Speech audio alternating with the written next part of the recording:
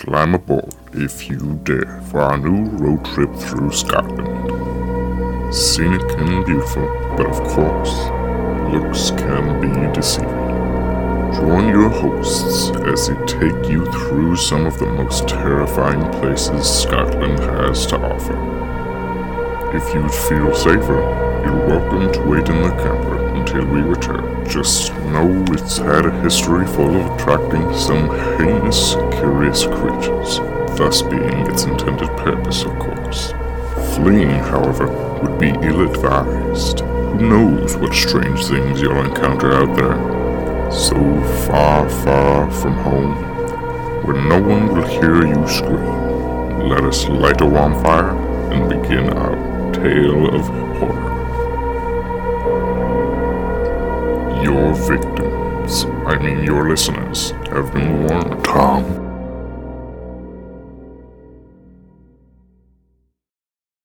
Thanks, voice.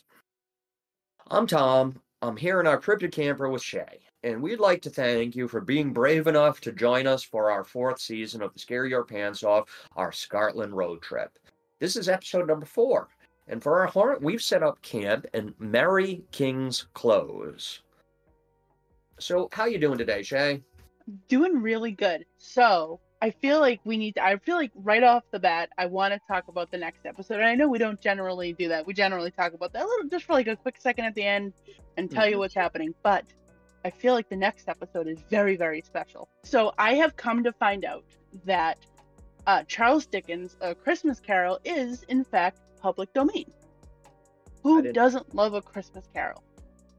Yeah, I didn't know that it was public domain. That's really interesting.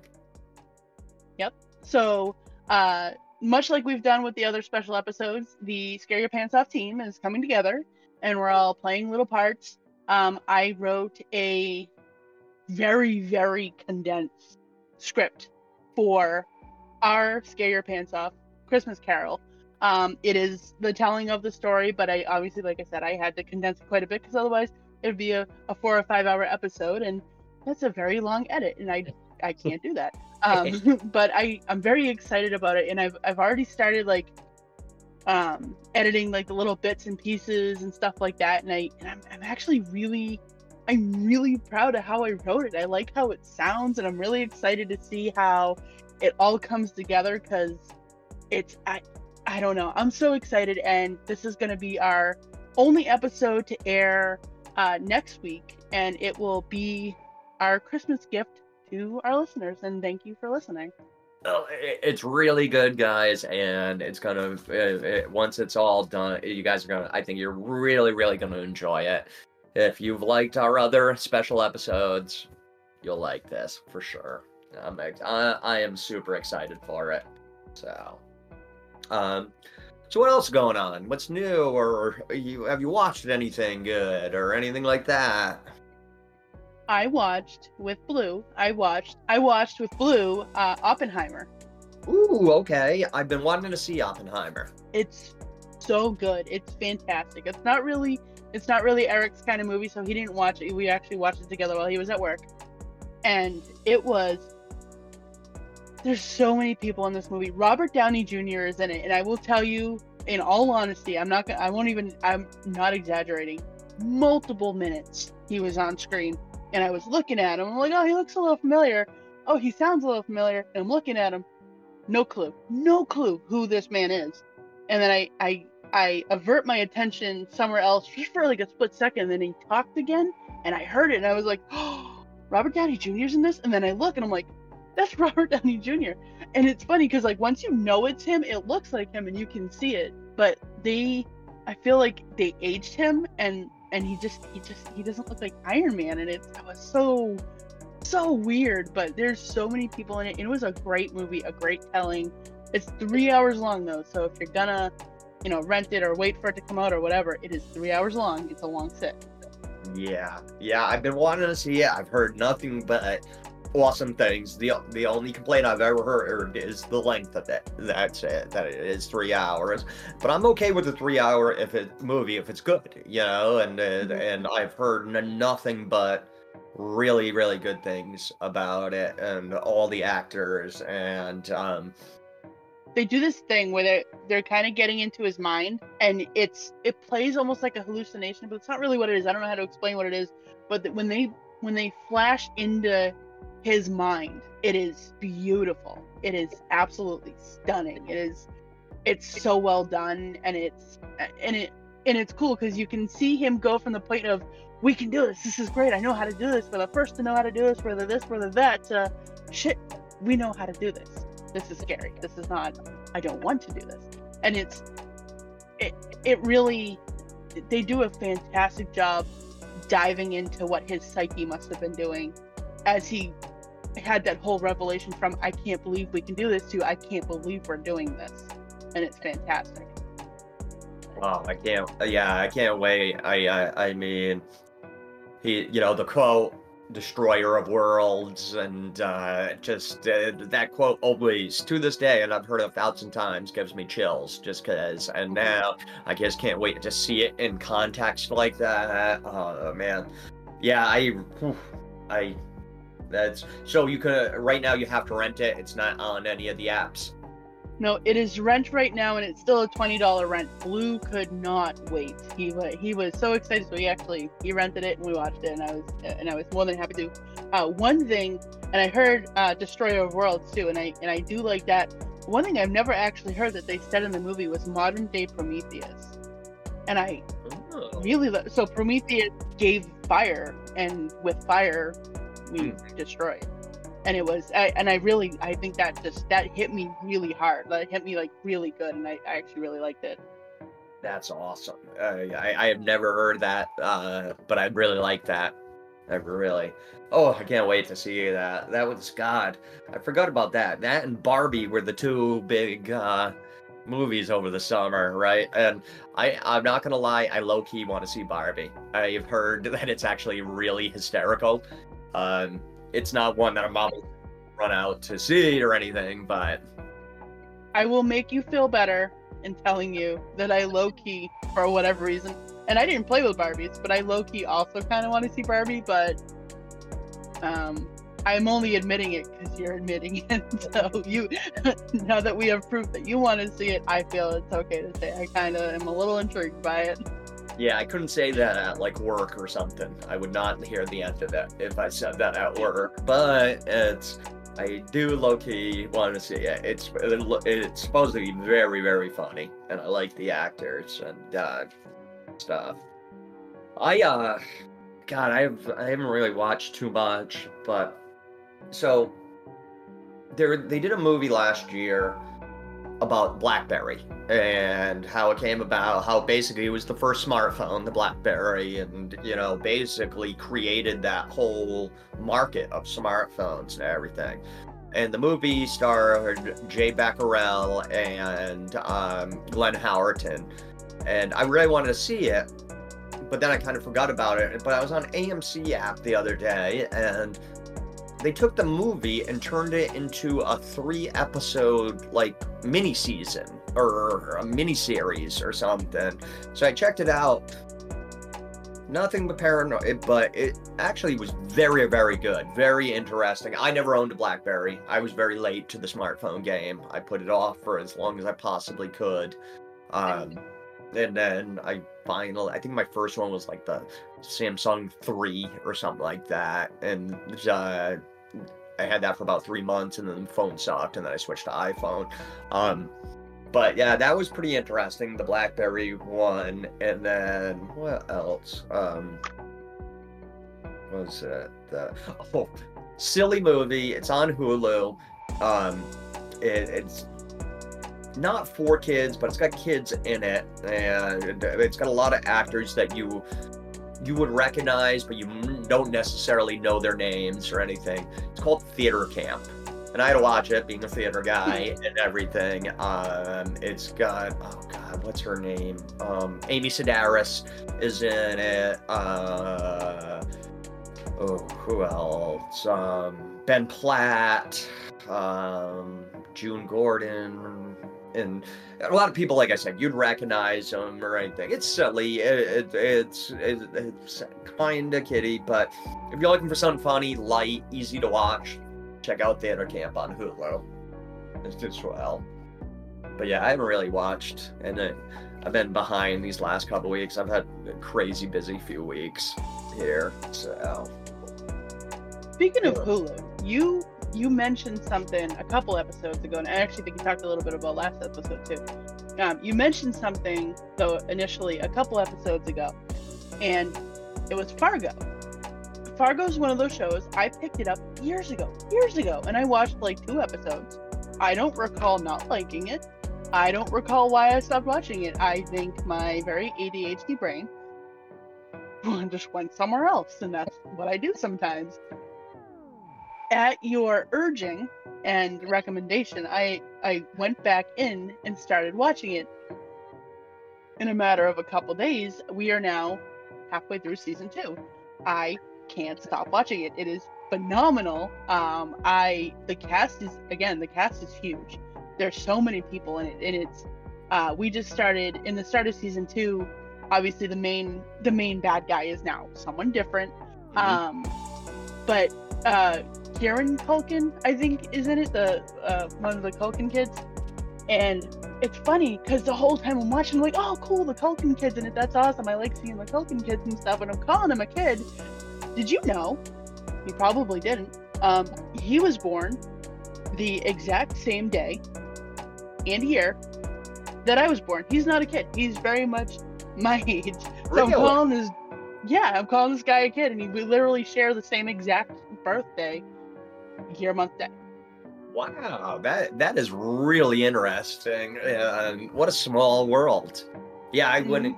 I wouldn't know. I'm so bad at guessing ages and stuff like that. So I try to abstain as much as possible because I am very terrible.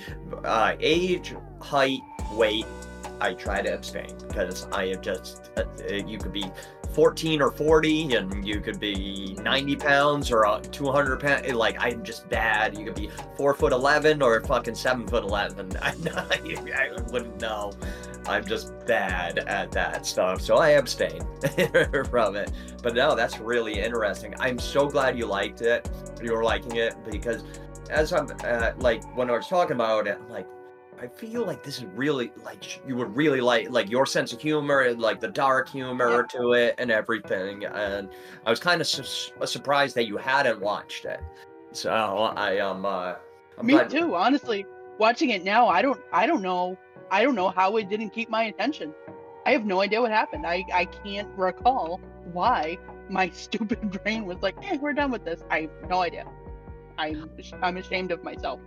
I know some people, like I have some friends at work that I always recommend, and this one friend, and he just, even though what I was explaining, I don't think he was fully listening while I was explaining it, so he always just kind of thought it was this, like, drama type thing, like, just, and it is, there's drama to it and everything, it is, but he thought it was just, like, some sort of, like, dry, very dry and everything like that. I'm like, no, it's like dark humor, very dark, and it's not dry, and there's a lot of action, and so I do know a lot of people that it just don't, they have the wrong impression and they don't watch it, or they think it's something else. But oh, good, I'm glad you're liking that. Did you happen to check out the other one I recommended, Murder at the End of the World?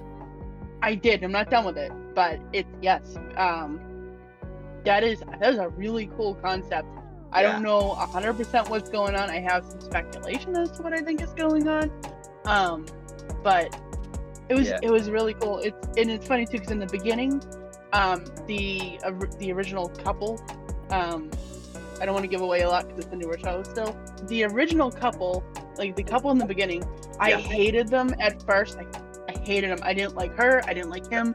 I didn't like them together.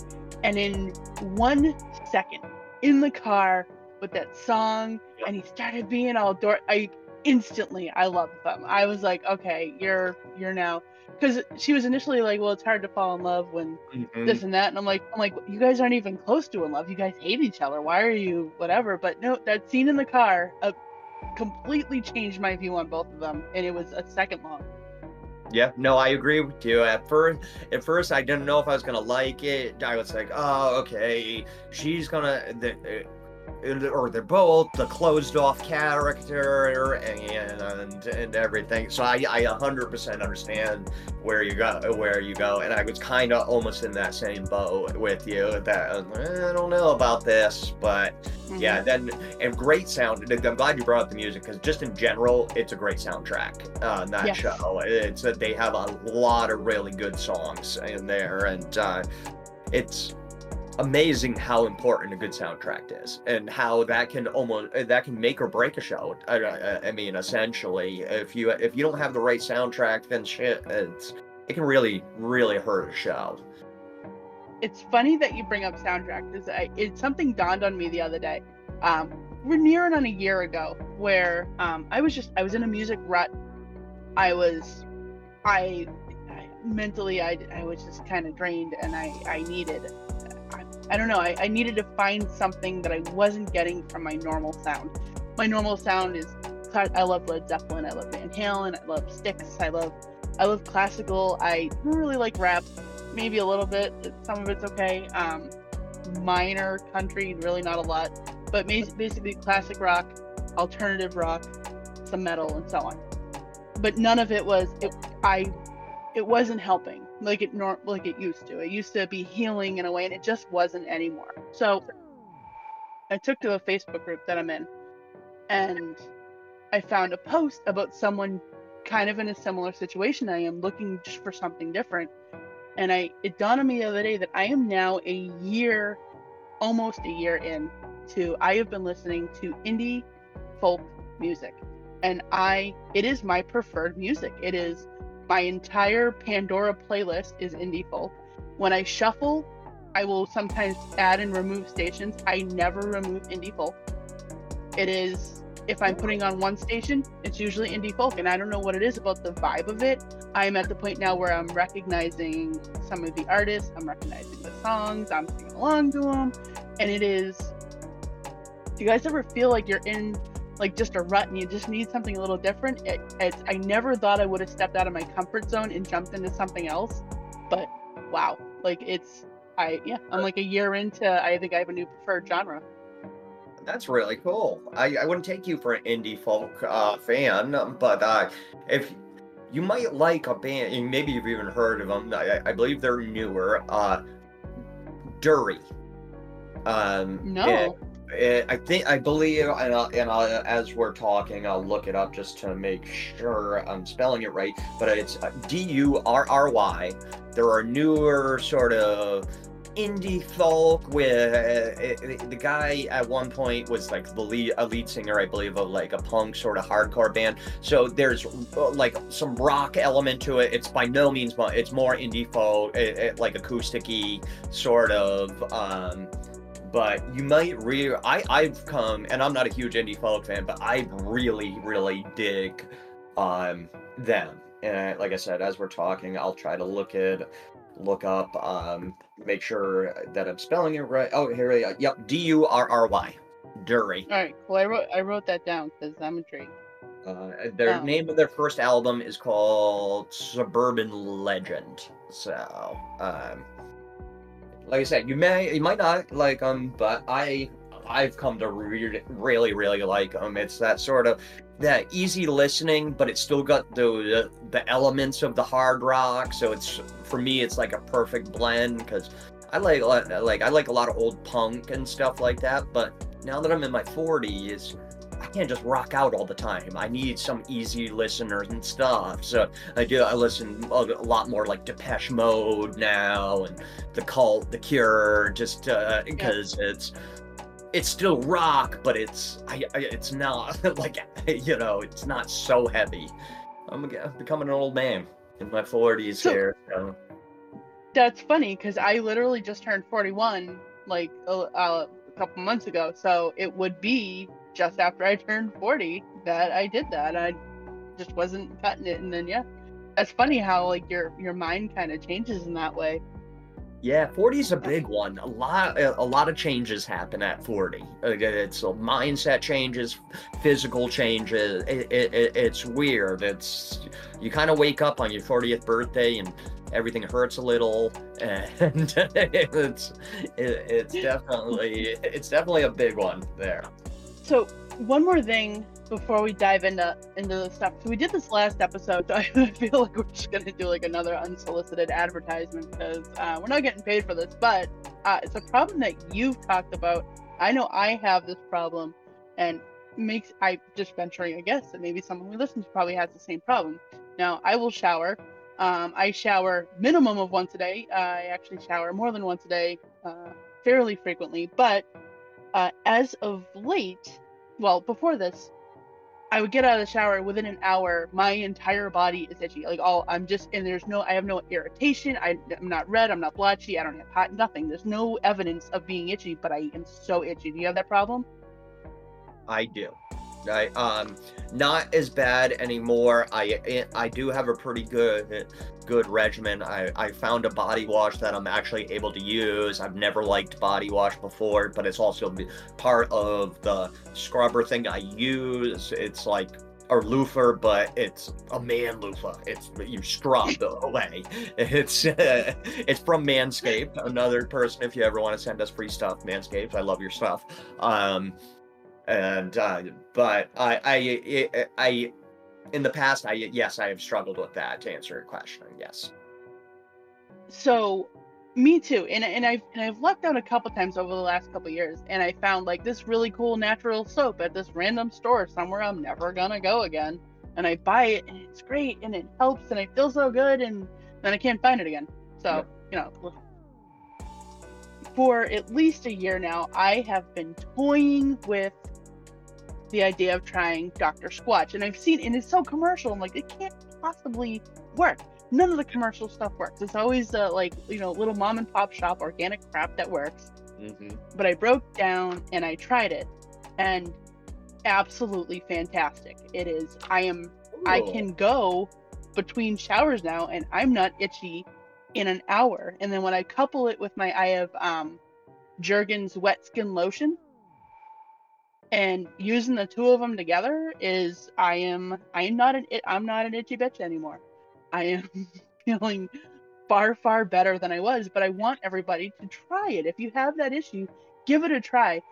There's a bourbon barrel one or a rum barrel one that is absolutely my favorite smell.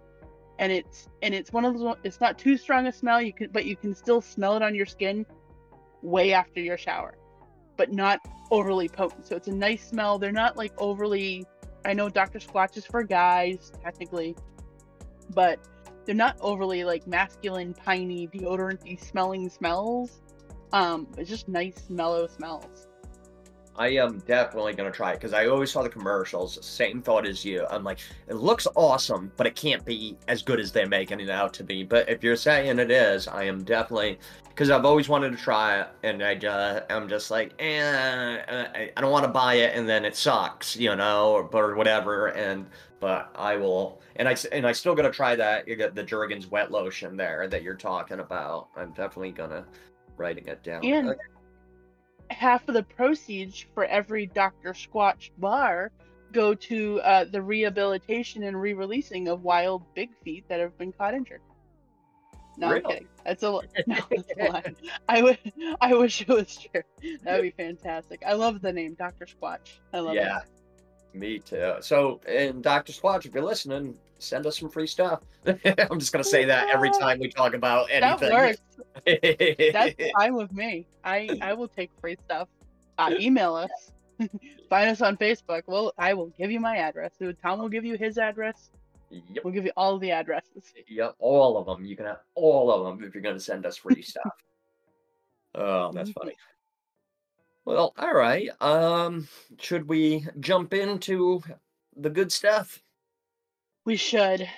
All right. Well, you have our curious creature of the week. Pay no attention to those distant screams of terror. I'm sure they're just our heinous creature or cryptid. You should be safe right here.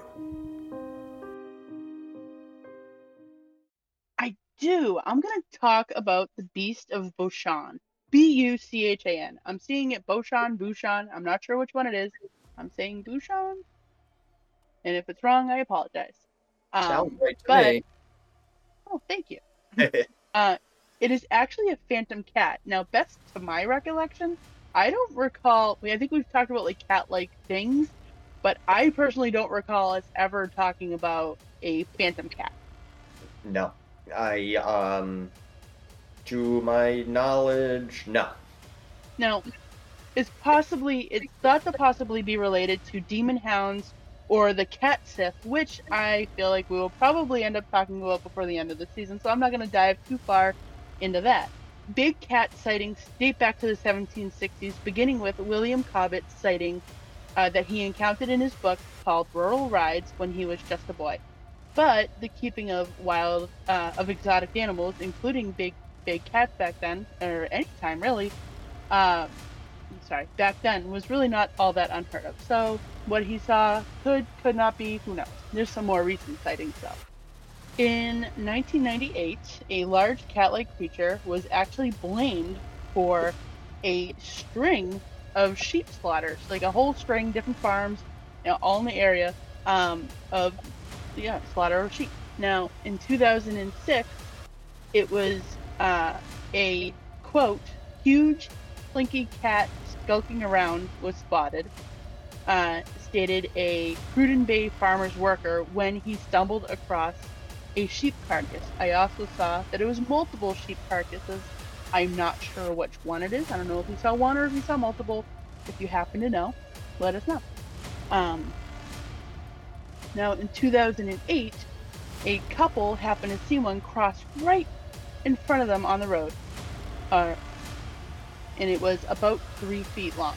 So, in 2011, a man saw a cat-like creature that was bigger than his Labrador. It was solid black with a bushy head and tail, similar in description what other people have said when they saw them. So you have like almost a panther-like body and a little bit like of a floof thing going on in its head and a floof thing going on in its tail. Now, there was one attack. In 2002, a woman was bit and clawed at by a similar sounding cat-like Labrador-sized creature. And that's what I have for our Phantom Cat this episode, but it was super interesting, so I had to talk about it. Yeah, no, I like you said, we've talked about cat-like things and creatures that are possibly part of the cat family or whatever, but I don't think we've ever discussed a phantom cat. So it's really interesting, and great choice. First sight, I like how it's kind of modern, even though there was that big cat maybe in the 1760s. That could be, this could be something else, but for the most part, like 1930s and on. I like old ones too and stuff, but like that modern, I like when stuff comes up in modern times, just very interesting.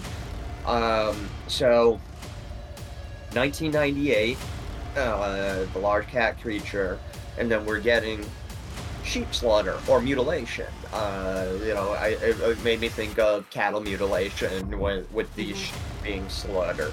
And then, we jump to 2006 and the huge cat skulking around, but again, at least one sheep carcass or sheep mutilation, and then, or multiple, depending on, the resource and stuff. So I really like that. That's something a lot of times we associate possibly with aliens or whatever. There's a lot, we saw a lot of that at Skinwalker Ranch, a lot of cattle mutilations, and a few other ranches around.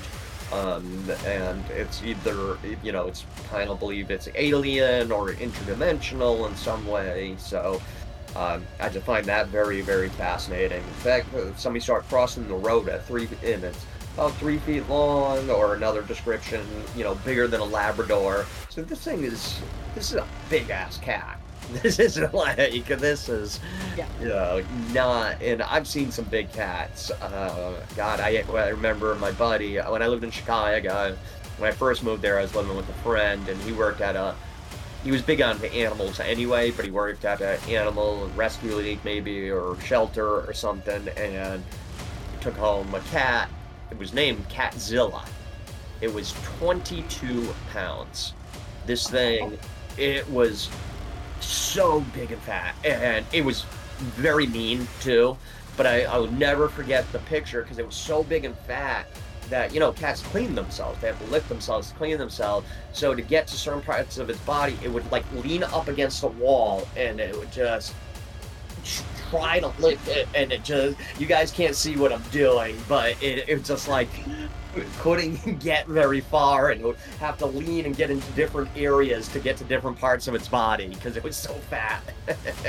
I can see what you're doing, and you guys are missing out. I'm sorry. Like it was quite the spectacle. It was quite the spectacle. I was watching myself in the camera. It's we did put it on a diet, and I got it down to like 12 pounds after a while. It took a long time to get it there. Still a big cat.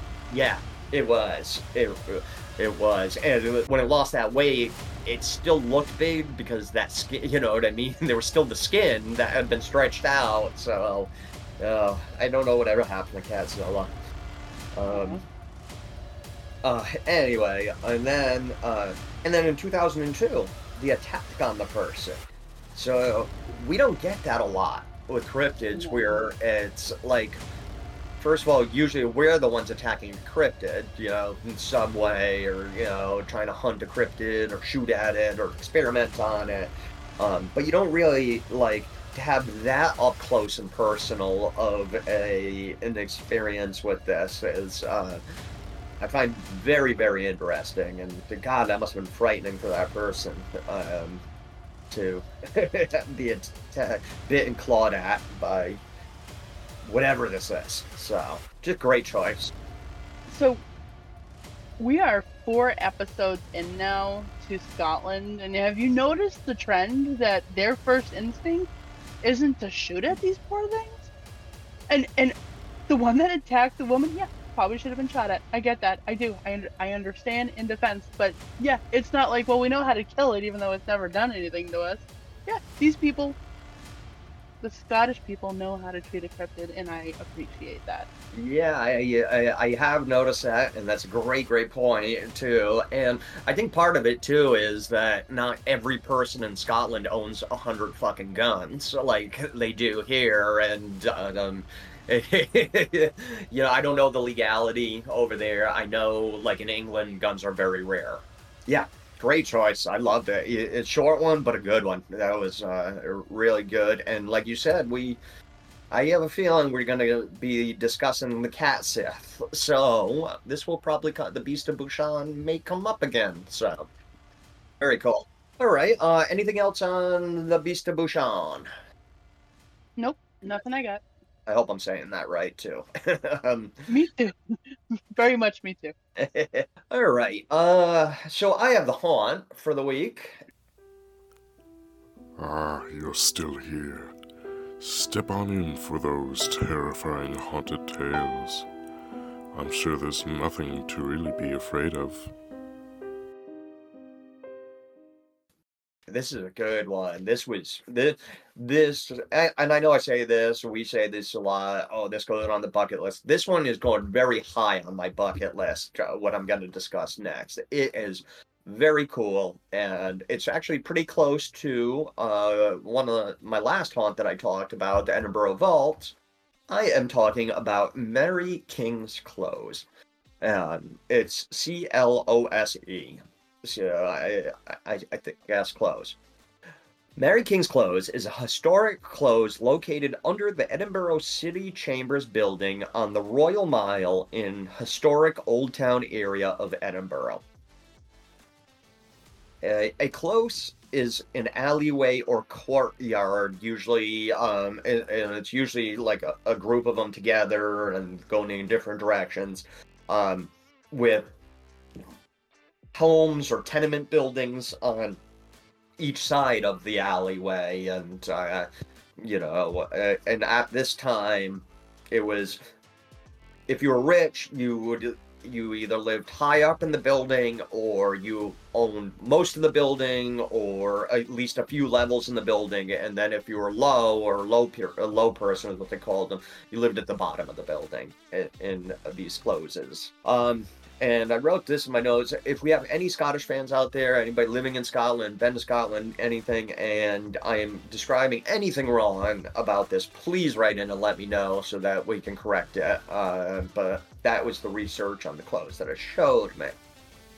So, Mary King's Close takes its name from one Mary King, a merchant burgess who resided in the close in the 17th century. Mary King's Close has had a reputation for hauntings and other paranormal experiences since at least the 17th century.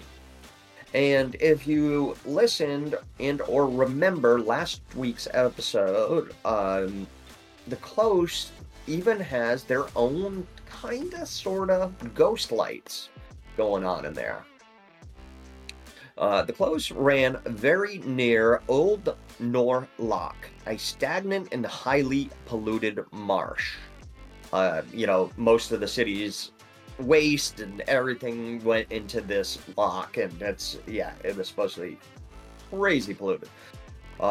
So then Beogas then escape into the Close, creating eerie lights throughout the Close, just like ghost lights. It is believed that these lights were the first reason people began to believe the Close was or is haunted. Also, the gas that was escaping into the Close was known to cause unpleasant hallucinations, another possible cause for some of the haunted beliefs. And actually, recently, they had, not too recently, but within the last 50 years or something, they, in one of the homes, they, doing tests in the walls or the wallpaper, there was tons of cyanide. So that could have been, to the hallucinations. And we know back then, these things coupled with the amount of people who perished here from the plague from 1644 to 1650, it's no wonder that people believe this place is haunted. There was even a rumor that when the plague started to decimate the city and the world, that the Close was sealed off, with the people suffering from the plague being sealed off inside it. And supposedly, if you were uninfected, you were moved to the outskirts of the city. But there does not seem to be much validity to this, even though they did try to keep infected people in a close coordinated area away from others. It doesn't look like it was actually sealed to the point where, they couldn't get out for any reason. Then, in the 18th century, part of the Close was demolished and buried, and then, by 1902, it was completely closed off to the public. And it would stay closed until World War II, when it was used as a bomb shelter for residents during the war. Germany really went to town on the United Kingdom then. After the war, it was again closed and sealed off until the 1990s, when it reopened as a tourist attraction. They do tons of tours, and a bunch of paranormal shows, and ghost hunters go there nowadays. But let's get into the haunts now. That's about all you really need to know about its history. And the first haunt I'll discuss is the plague doctor for the Close, one George Ray. It's said that you can see George Ray walking up and down the Close, still dressed in his plague attire, which is head to toe in leather with the bizarre and long crow-beaked mask. I love a plague doctor mask. I just absolutely love those masks. Supposedly, when he passes by, muttering to himself, you can smell sweet herbs and flowers. And this is because he and most plague doctors put strong-smelling flowers and herbs in the mask's crow beak to help with the smell of the rotting and dying citizens. And it was also believed that these herbs and flowers were could stop airborne illnesses. And, you know, they didn't fully, at the time, understand that fleas and rats were to blame for the spreading of the plague, and germ theory wouldn't be a thing for 300 years, and still fairly new to us, the whole germ theory stuff. So it is believed that the reason that Ray's distraught spirit still roams the close is because he was never fully compensated for his heroic efforts. He saved hundreds, if not thousands, with his treatments. And he, once the government found out how much they actually owed him for doing all that work and putting his life in danger, and the government just kind of assumed he was going to die because he's a plague doctor and everybody died from the plague, they just decided not to pay him because they owed him way too much money and they never had the intention of paying him in the first place. Some resources say he was paid, you know, a little bit, but not what he was supposed to. So, next, we have well-respected lawyer Thomas Coulthart and his family and the terror they endured in 1685.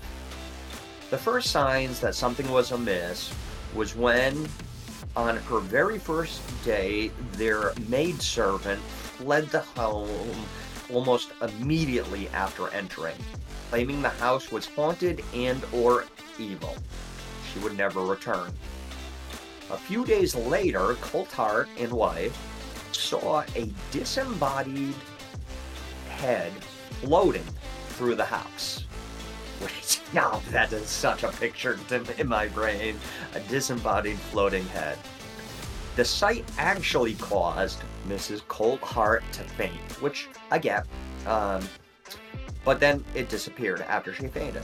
Well, that is, it disappeared until after dinner, when it returned with the spirit of a child and a floating severed arm, and the arm would beckon towards the couple. So, that's funny. Yeah, I know, right? It's quite the picture. But that's not all. Soon after, the ghost of a dog appeared, running through the living room, followed by the spirit of a cat. Then, all of a sudden, the whole room filled with weird little creatures that they claimed danced around prettily. And I have a very funny picture in my head, like little elves or gnomes in this house, like dancing and just singing, and very weird. Some of this could be a hallucination, I'm thinking here. So then, a deep, guttural, and dreadful groan filled the house, and that's when all the ghosts, ghouls, and creatures disappeared.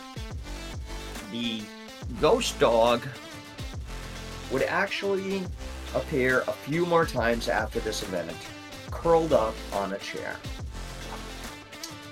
Next we have Major Thomas Weir. In the resources, he's described as a male witch. I think that would be a warlock. I'm not the biggest on witch stuff, but I thought, you know, male witches were warlocks, but I don't know.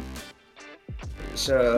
Yeah, I think you're right. I think unfortunately, I think a lot of times warlock gets a negative connotation, but it's really just a male witch. Okay, yeah. I thought so. Like I said, I'm not the biggest on witches and stuff. Never really been too interested. So, it said he walked through the close on his way to the gallows. And it said, when you see his spirit walk in the alley, humming or reciting something, you will see his spirit walking the alley, humming or reciting something to himself. Then, of course, we have the Lady in Black that has been seen lurking in the shadows of the close. Most believe this is Mary King herself. Supposedly, her image has even been caught on camera by one of the ghost hunting shows. And supposedly, in the chimney of her old home, you can hear scratching and rustling sounds, which is thought to be the spirit of a child chimney sweep that got stuck and died in said chimney. And actually, it's even said that if you reach up into the chimney trying to figure out what the scratching noise is, you will get scratched yourself. So, God, child labor back then, so ridiculous. It's like child chimney sweeps. Like, oh my goodness. Next, we have the spirit of local resident Andrew Chesney, who was actually the last, or one of the last residents to leave the close in 1902. In life, Chesney was especially proud of his Thunderbox, which is what some call toilets back then. He would actually leave the door open and wave to passing pedestrians while doing his business. Nice friendly guy. It said you can see his very worried looking spirit wandering through the alley, and one of the ghost hunting shows, at one point, you know, they asked a question out to any of the spirits if it was okay that they were there and, you know, filming and recording, and supposedly they got a voice telling them to just leave, and it's believed that that voice was of Andrew Chesney. I'm not sure, couldn't find exactly why they believed it was Andrew Chesney, but the belief was it was. So, and finally, I'm going to finish up with the most famous spirit of the close, a little girl who is now called Annie. In 1992, Japanese medium Aiko Gibo visited and toured the close. When the tour guide entered a particular room, Aiko refused to follow. She claimed that the energy from the spirits was too strong. And she claimed to have a heavy feeling of dread and that someone or something was tugging on her pants. She would return to the room a little later alone in the hopes of finding who or what gave her this feeling of dread and who or what pulled on her trousers. Supposedly, Aiko then encountered the spirit of a little girl no older than 9 years old. The little girl told her she was sad because she couldn't find her family. It's believed that when she was infected with the plague, so her family abandoned her in the close for fear of her infecting the rest of the family. Which is super sad, but again, 1600s, different times, and it's like you're watching, like I said, you know, 50, maybe more, 50% or more of the population dying, so I guess I kind of get it, but the little girl also told Aiko she was sad because she lost her favorite doll. So later that day, Aiko bought her a new doll and left it with her. Supposedly, the atmosphere of the room changed almost immediately to much lighter and friendlier, and the girl promised to not bother anyone anymore. And this, I love this next part of this, is that when people visit or tour the close, many bring dolls or stuffed animals and leave them for Annie. And since 1992, thousands and thousands of dolls have been left here. And at the end of the year, every year, they collect up all the dolls and they donate them all to the Sick Kids Friends Foundation. Well, all of them except the original doll that Aiko gave to Annie. That stays there permanently. But unfortunately, very recently, the original doll went missing or was taken, and it's probably taken from Annie's room. There is a coordinated search currently happening through the social media under the hashtag #BringBackTheDoll. I believe that's Twitter. And so if you know anything, please help. Go check them out on the social medias. And, you know, let's try to get that doll back to Annie. And guys, that's about it. But if you like this, I encourage you to do more research, because this is by no means all of what's happening here. These were just some of the major ones. It has everything from orbs to shadow figures to disembodied voices. It is, like I said, it is very high on my bucket list now. That is Mary King's Close. That was awesome, and absolutely like a bucket list place. Very, very cool. One fun fact, or I don't know why I say fun fact all the time, but one fact. So George Ray, I love the image of the Plague Doctor. I have a Plague Doctor tattoo. I love the mask. It's something so sinister, even though it wasn't, about it. It's really cool because when you talk about like them putting the herbs and stuff at the end of the beak so they couldn't smell decaying people, basically, is what they were smelling. It reminds me again of Ring Around the Rosie. The Ring Around the Rosie, pocket full of posies, ashes, we all fall down. Now the pocket full of posies, they actually stuffed the pockets in the posies in the pockets of dead and dying people to help counteract the smell, and just believe that posies was some of what the herbs or flowers that would have been stuck at the end of the beak. Before George Ray, though, for only a couple of weeks, was John Paulicius, Paulicious, and he was actually Edinburgh's first Plague Doctor. He died in 1645, and then shortly, which was only weeks after he started working as a Plague Doctor to try to help the efforts against it. But he died mere weeks after, and then he was actually replaced by George Ray, which is kind of cool. But George Ray's numbers were so amazingly high. He did so much. But I wanted to, I remembered hearing about that, so I wanted to verify. But I feel like he gets mentioned, but George Ray, absolutely the hero, because it's insane. I did not know that. I didn't see that in my research. That's really interesting that he died so quickly after.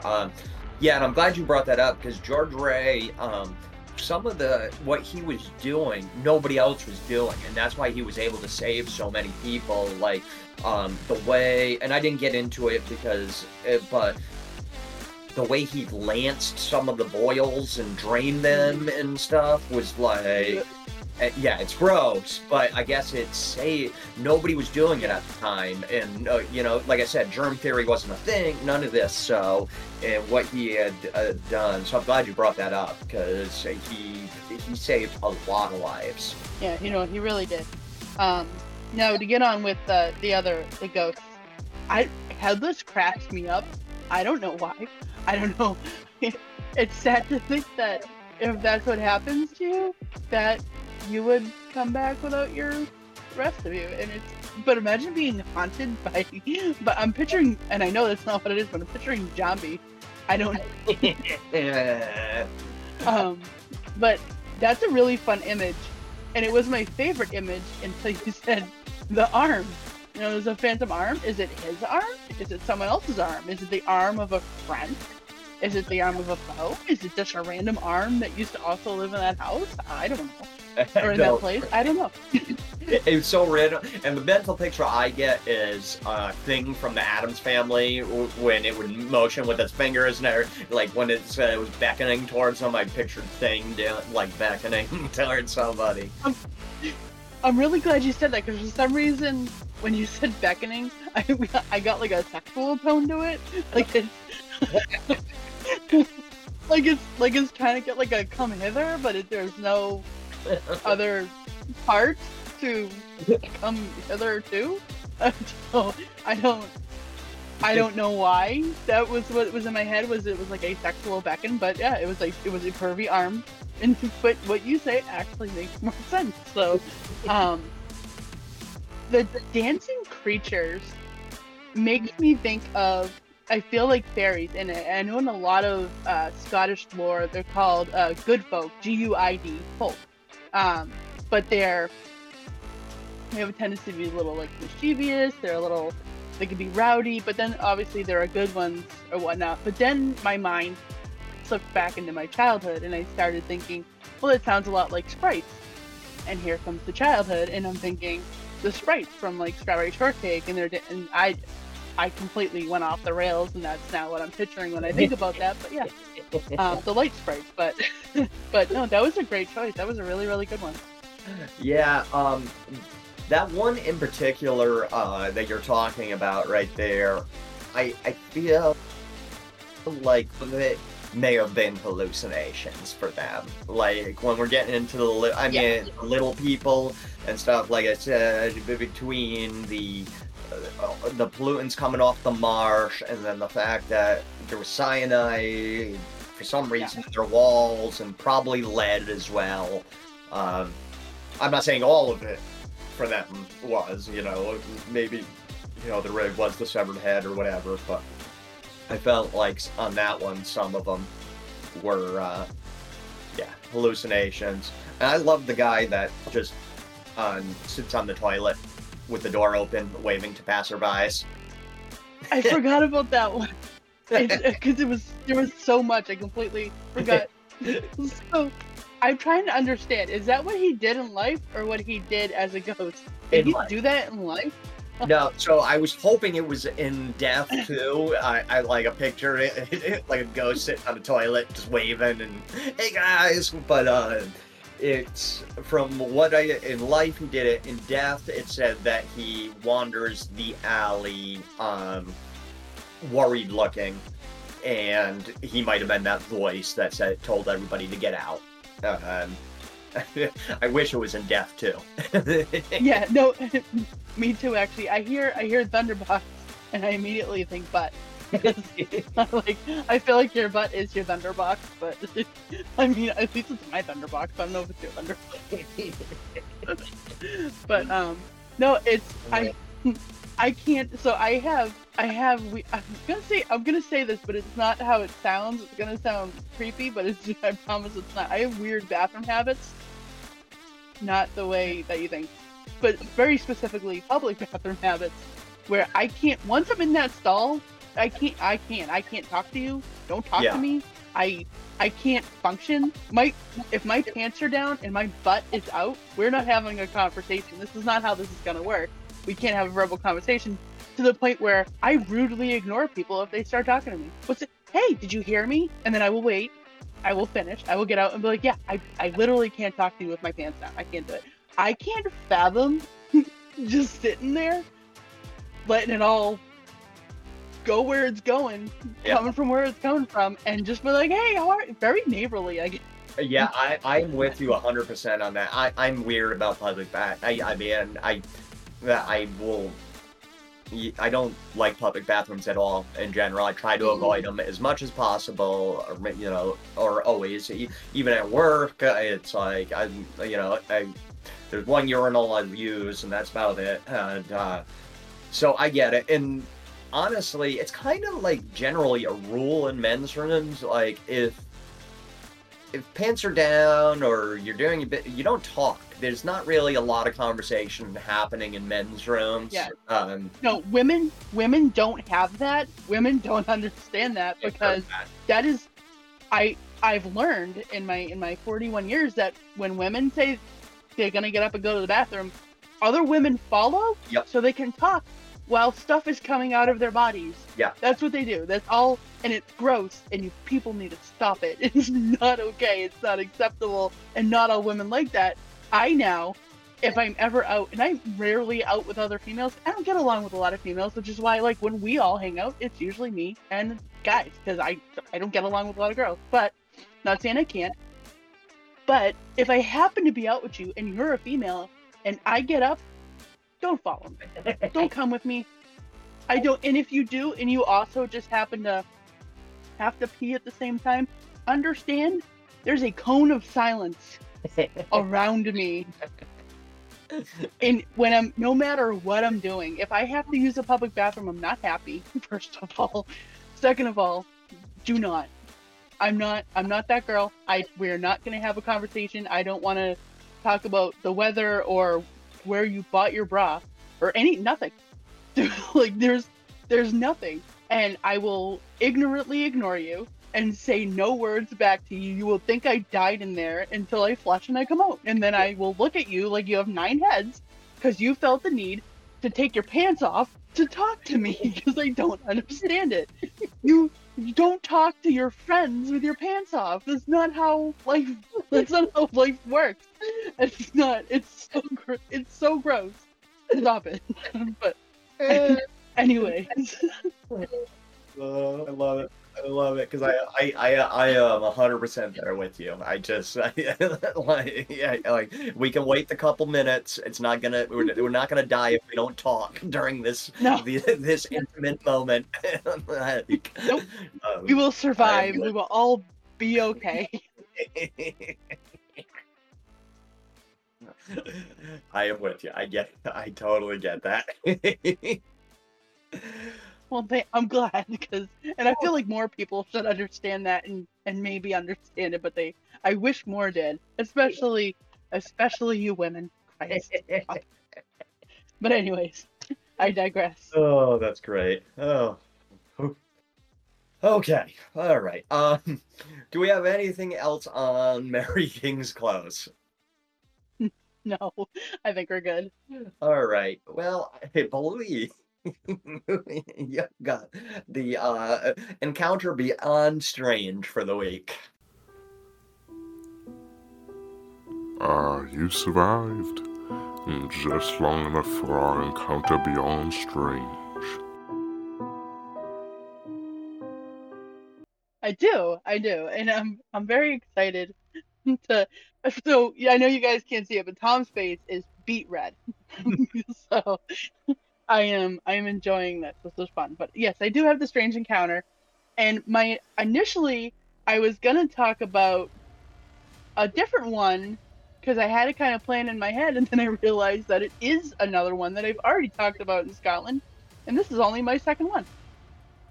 So I jumped ahead in the ones that I wanted to kind of think about, and I had 2 that are somehow credited together. Scotland, you're very confusing to me in our encounters beyond strange. So I'm trying, and I'm trying to do it justice, but it's not easy. It's very, very difficult. But today I'm going to talk about Peterhead and Aberdeen because they are referenced together in almost everything that I find in these encounters.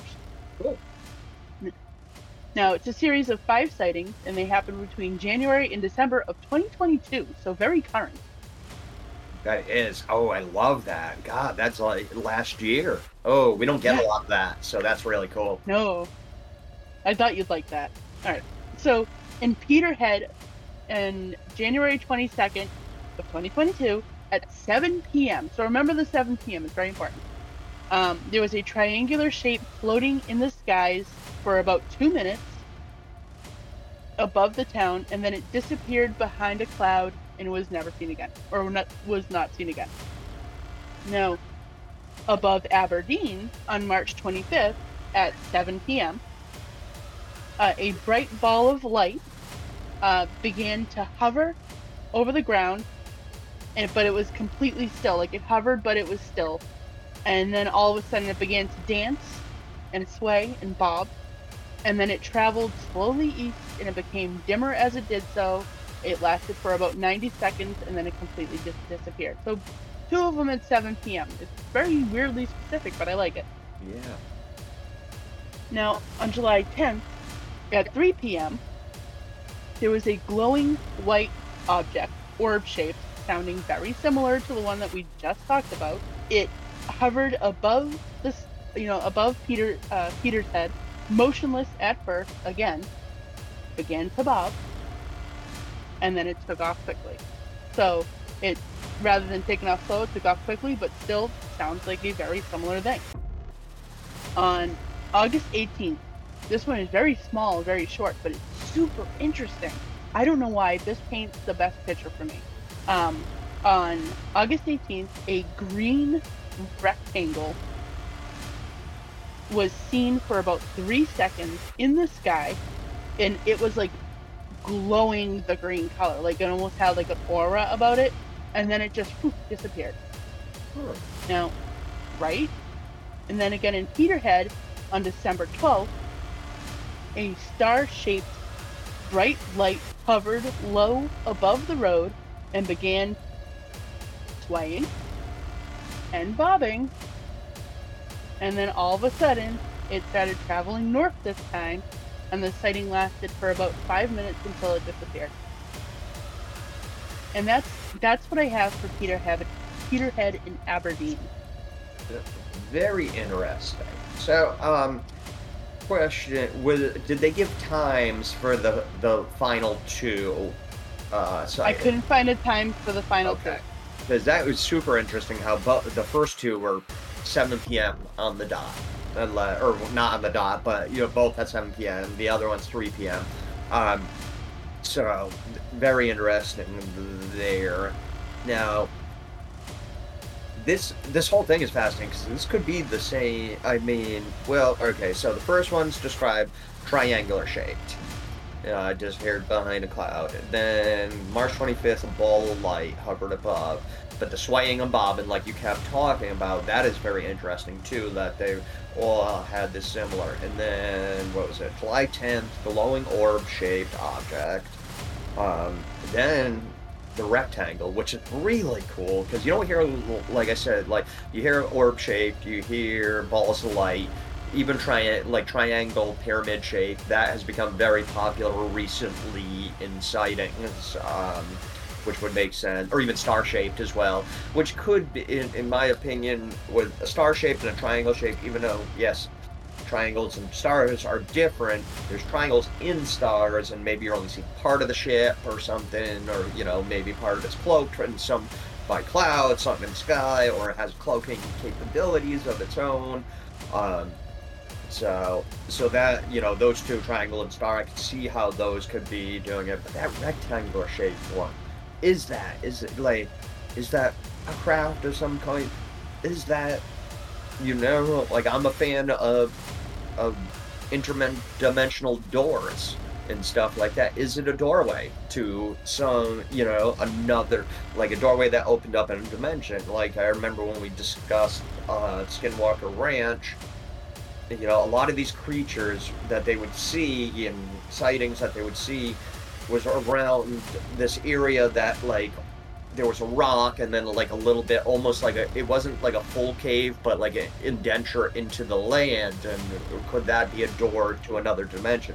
Could this be somehow that door opened up in the sky just randomly and became visible, which it shouldn't have for some reason? I just find that really, really fascinating. This is a really, really cool one. I mean, 5 sightings in under a year, or just about a year. Just about a year, from January to December. So almost 1 full year, and a lot of similarities between all these. A lot, the swaying and bobbing, the star versus that, the lights. Great choice. Super interesting. So I had the same door thought that you had. That was like the first thing I thought. And I feel like Skinwalker Ranch, yes, but I feel like there was another time that we talked about seeing something, there being sightings of something similar in the sky, and we had the same thought, the door thought, and I really, really love that thought. Another thing to think about too is the way it's described. Other than the rectangle, I can't explain the rectangle beyond the door, like you said. It never sounds like it's a super solid looking thing, but more that it's like a mass of energy, which could, again, like you said, the triangle and the star, but also the round, because if it's something that's almost like just like a ball of energy or a cluster of energy or matter or whatever, it could very well be somewhat shifting as it's moving. That's a great point. Yeah, absolutely. That's actually a really great point and cool point that I hadn't thought of. But yeah, absolutely. Wow, that was very cool. That was I really like that. I've noticed a lot of your strange encounters. it gets broken down like into the bullet pointed dates, and I really like that because it makes it easy to follow. Yeah. So yeah, great choice. Great choice. Thank you. Oh, all right. Do we have anything else for today? Nope. I think I've said all I have. All right. Well, thanks for joining us. We are so glad you made it out alive. Be sure to come back next week when we have our special holiday episode. So, until then, happy camping, guys. Bye. Thanks, guys. They're all yours now, boys.